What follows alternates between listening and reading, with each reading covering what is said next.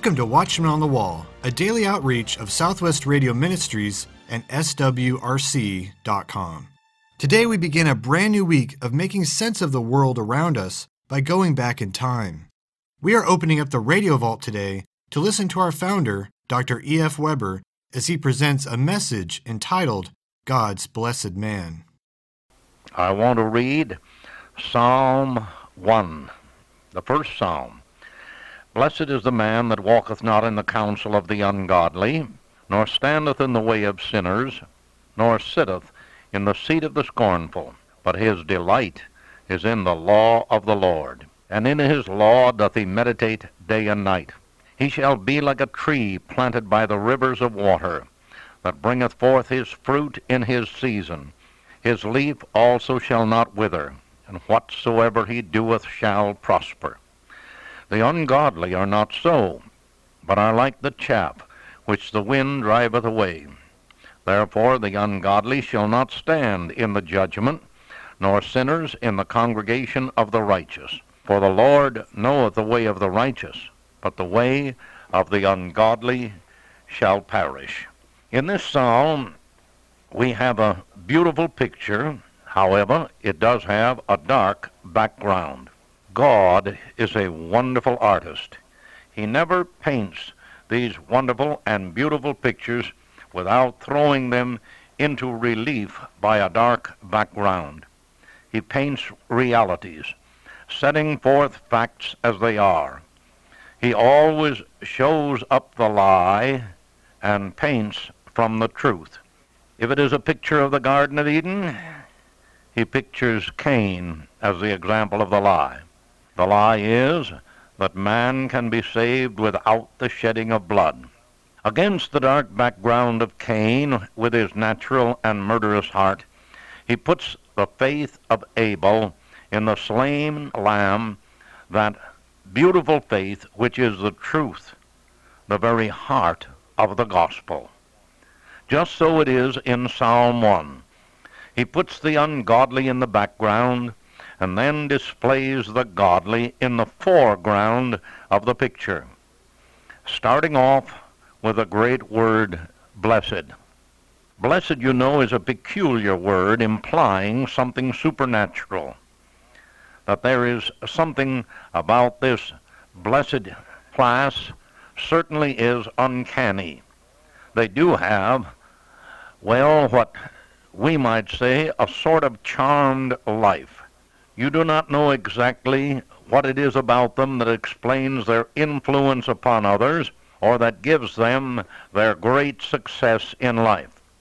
It is not easy to discover the source of their power, because they are supernaturally aided. When a few years ago they were making scientific researches concerning so-called spiritism, one of the women who came under investigation seemed able to make extraordinary things happen, and happen with a regularity which could not be explained unless she was aided by someone else in the room. The investigators could not find this somebody else until they discovered that this woman carried a dwarf under her magnificent hoop skirt. It was the dwarf who, in the darkness, and you know this kind of thing is only possible in darkness, he came out from under the table, and this dwarf did the uncanny things that were attributed to the spirits. Well, this was one of the many fakes of spiritism. There is a good deal of fake about spiritism, you know, and there is a great deal of the devil about it too. And when you understand that, then it is easy enough to know where the medium's so-called power comes from. However, the kind of life spoken of in this psalm is a supernatural life.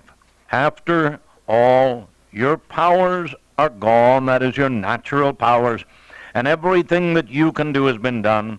Then there comes into this life of the blessed man or the blessed woman the hidden power of the Almighty God.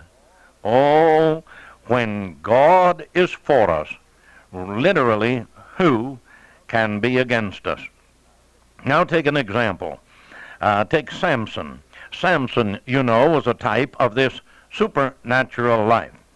He was a little fellow, and as far as man was concerned, they sort of looked at him with his long hair, and men and women could not understand how he could do the mighty work that he did.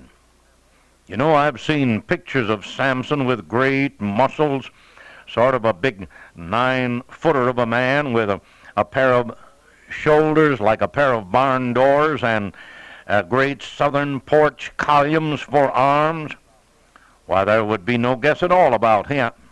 If a man were 9 foot tall, built like an ox, walked away with a gait, people would not have sat around and held a conclave to find out how he did it. It would be easy enough to see. One look at the mighty Samson would be quite sufficient.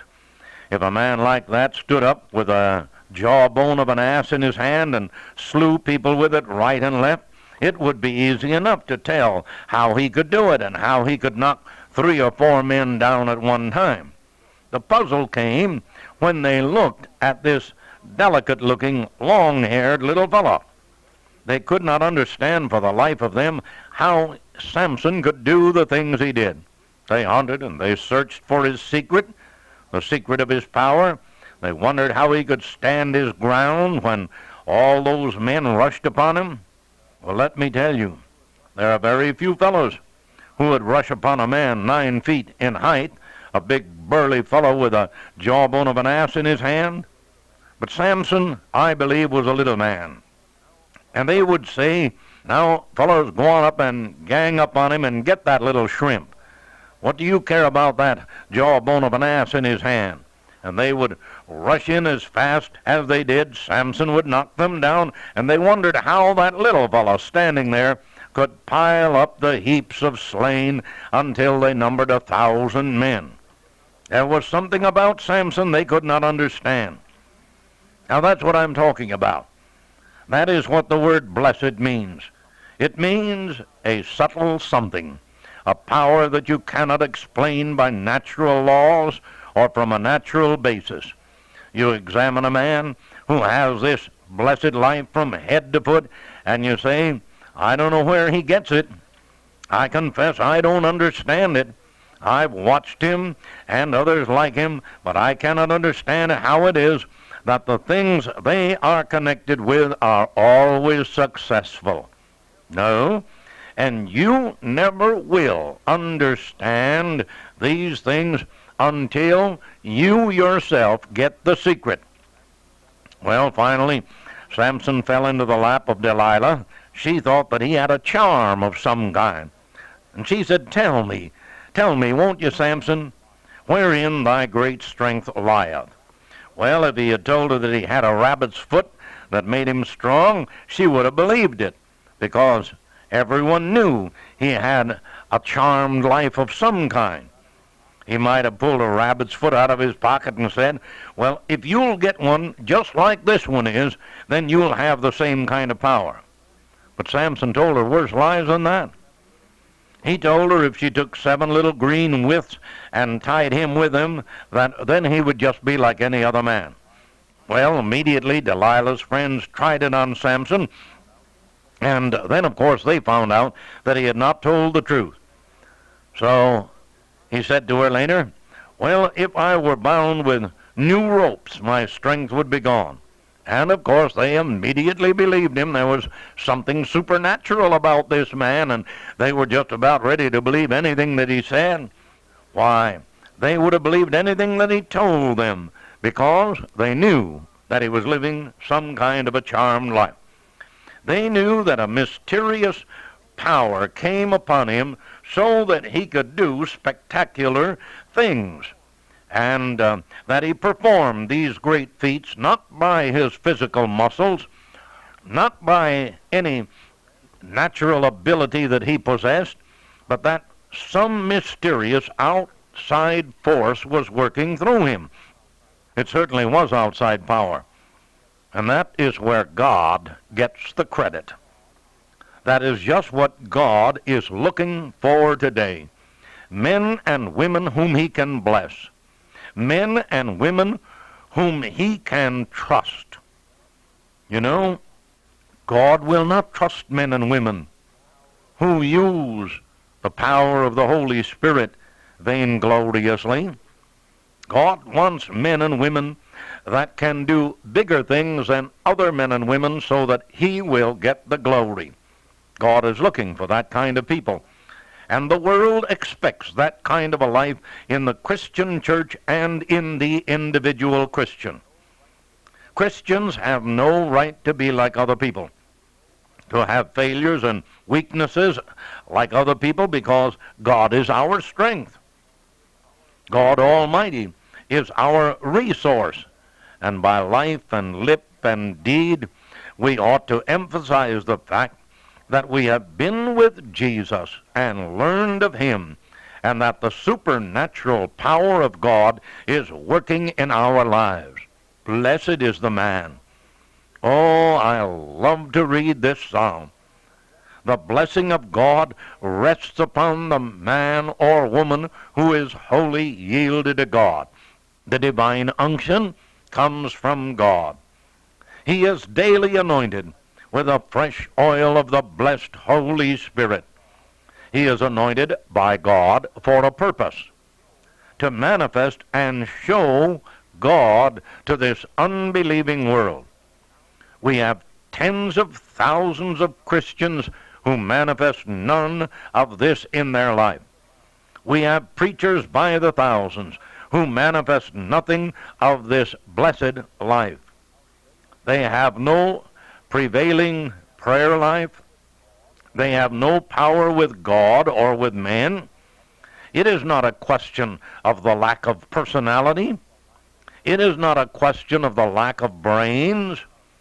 Many of these men are polished and wonderful in their scholarship, and yet they possess nothing in the way of power that comes from God.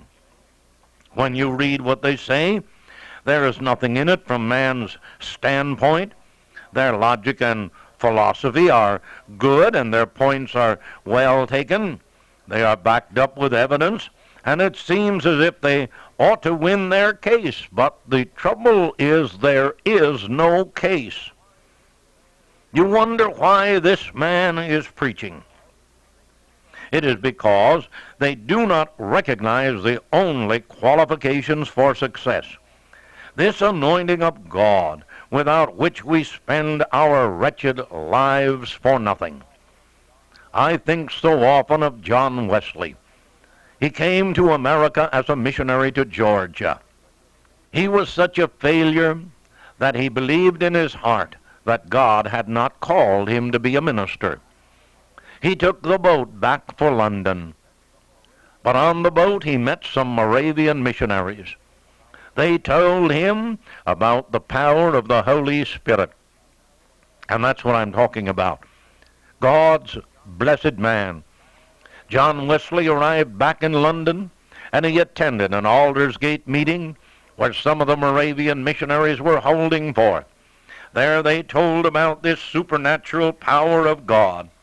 And then it was that John Wesley found that his heart was strangely warmed. God moved upon him in a mysterious way his wonders to perform. And John Wesley was a new man.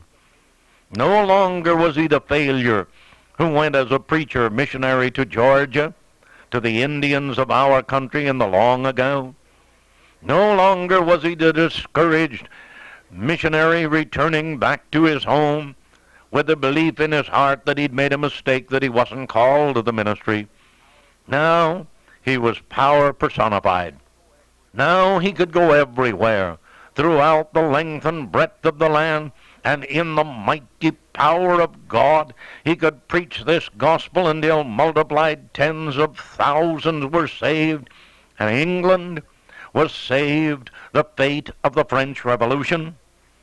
My dear friends, I believed in the old-fashioned, genuine call to the ministry by the power of the Holy Spirit, men who are set aside, men who are picked out by God. You can turn men out of colleges, theological schools, and universities as fast as you can turn out carpet tacks if you want to. And when you have done it, you haven't a preacher, nor a teacher, nor a Christian worker, going up and down the length of the land and preaching a social gospel to a world that is steeped in sin, preaching the fatherhood of God and the brotherhood of man, when there are inhuman devils who have incarcerated 1/3 of the human race in slavery behind the iron curtains. No, we don't need a social gospel. We need the supernatural power of God.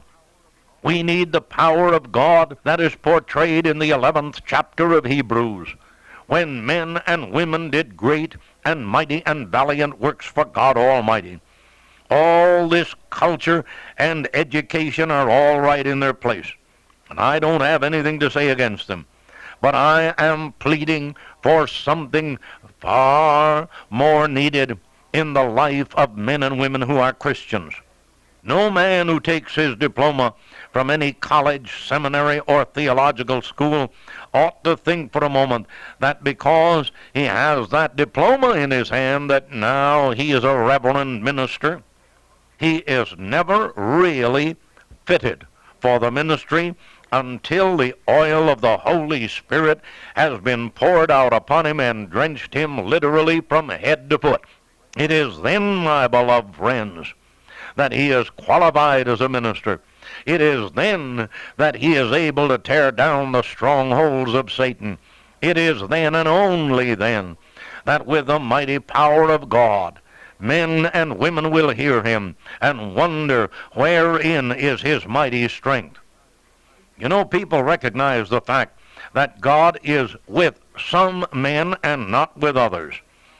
God is willing, however, to be with any man or woman who will pay the price.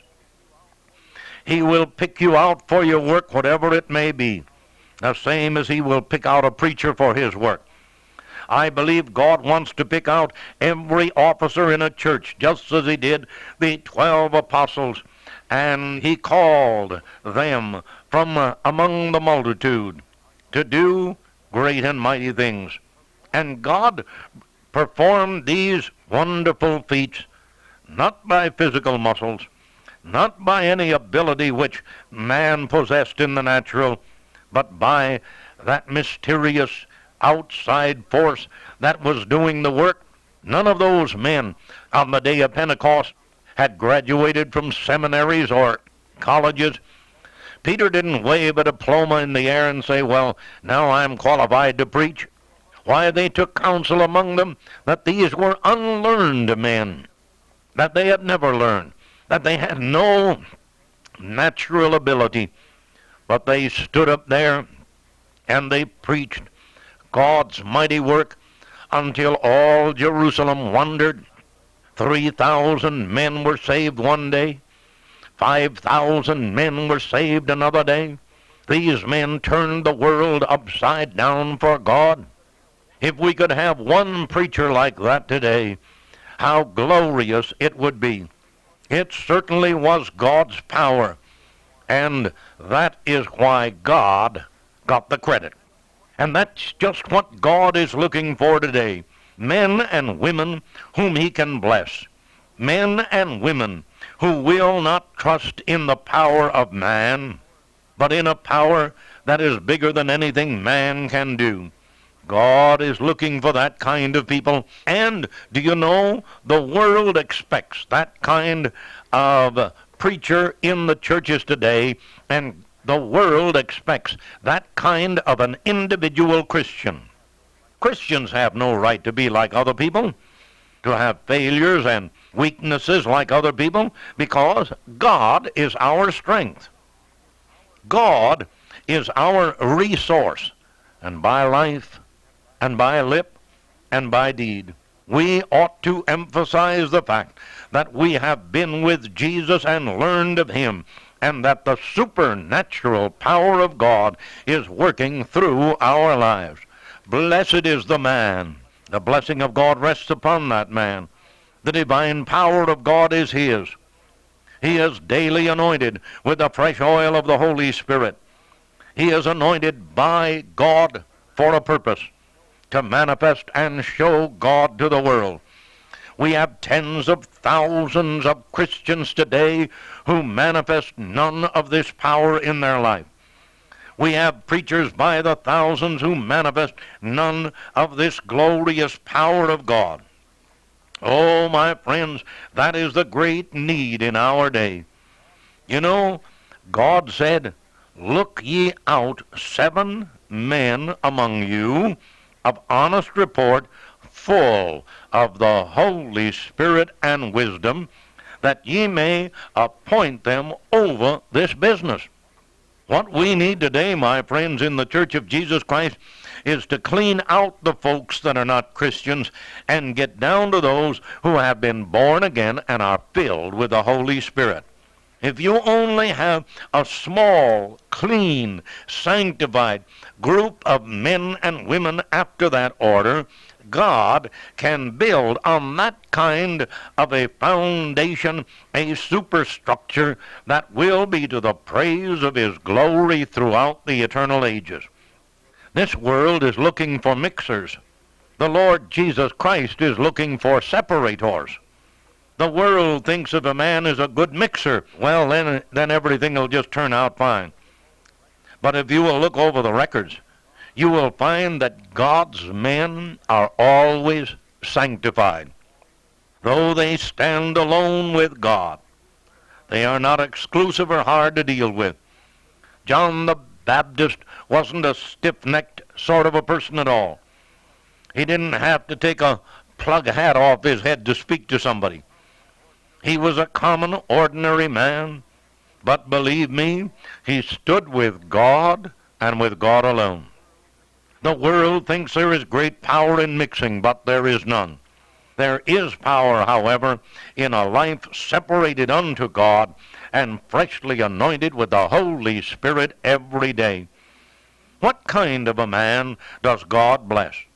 Here in the first psalm are 3 negative qualities and 1 positive. Here is clearly shown how you can live the blessed life with the smile and favor of the Holy Spirit upon your life. Ask yourself this question: could God afford to bless me? Can God bless the things I am doing? Can God bless the kind of life I am living? With the personal ambitions that I have and the selfish motives that so often activate me? Do you want to know if people are selfish? Why, read your newspapers. Here's the ad in the newspaper of a special sale of women's garments, and the next morning you'll see them jammed around the door, and a few minutes later they're fighting like hyenas over the spoil. Are they selfish? Grasping, grabbing, snarling at one another? Can God Almighty come upon a person with that kind of a disposition? Here's a young businessman, and he comes to the bank and he says, "Will you loan me $5,000? What does the bank say? Why, the president says, "Let me look at your business.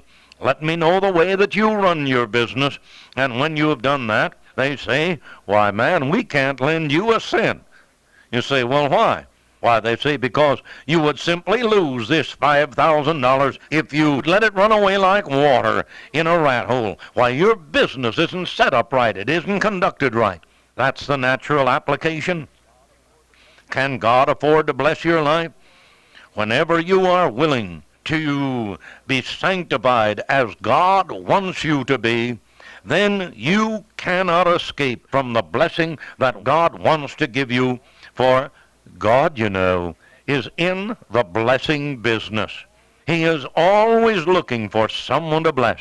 You do not have to spend a night in prayer seeking the blessing of God. He will bless you immediately. But my friends, you need to spend the night in prayer checking up on your life and letting God tell you what it is in your life that is wrong. Search me, O God, and know my heart. Try me and know my thought, and see if there be any wicked way in me, and lead me in the way everlasting. Oh, for the old-fashioned conviction to come upon people, showing the things they are doing, taking away the blindness from their eyes, and letting them have such a vision of their own carnality, their own fleshly life, as would show them how they could not do anything but outrage the Holy Spirit if he ever came upon them in his fullness in their unsanctified condition. Fact is, God is a jealous God, and he cannot afford to bless worldly people, because such people would rob him of his glory. Oh, my friends, we wonder why it is that God doesn't give us another Moody. Well, Moody said that he would be absolutely surrendered to God. That was the only secret in the life of the success of Dwight L. Moody. And God will make every one of our lives successful when we're wholly yielded to him. Shall we pray together? Take my life and let it be sanctified, O God, to thee. Oh, may that be the prayer of our heart. May we make such absolute surrender of all we have and are, that thou, the God of glory, can use us in this day when the world needs sanctified men and women more than anything else. May we be God's blessed man or God's blessed woman, because we are wholly yielded to God, is our prayer in the name of Jesus Christ. Amen and amen. Today in the Resource Center, we have a classic collection of our founder, Dr. E.F. Weber's messages. 12 messages on 6 CDs. The Old Time Gospel and Prophecy CD set. Get these timeless messages for a gift of $30 or more when you call 1-800-652-1144. That's 1-800-652-1144. You can also order these messages by visiting our website, swrc.com. That is swrc.com. We are 11 days away from our next in-person conference, January 28th through the 29th in Lakeland, Florida. Get all the details by visiting the events page on our website, swrc.com. Tomorrow, Paul McGuire begins to expose the master plan behind the creation of a one-world government, a one-world economic system, and a one-world religion. Be sure to tune in on your favorite radio station or by subscribing to our daily podcast. Watchmen on the Wall is a production of Southwest Radio Ministries and is supported by faithful listeners like you. Visit swrc.com.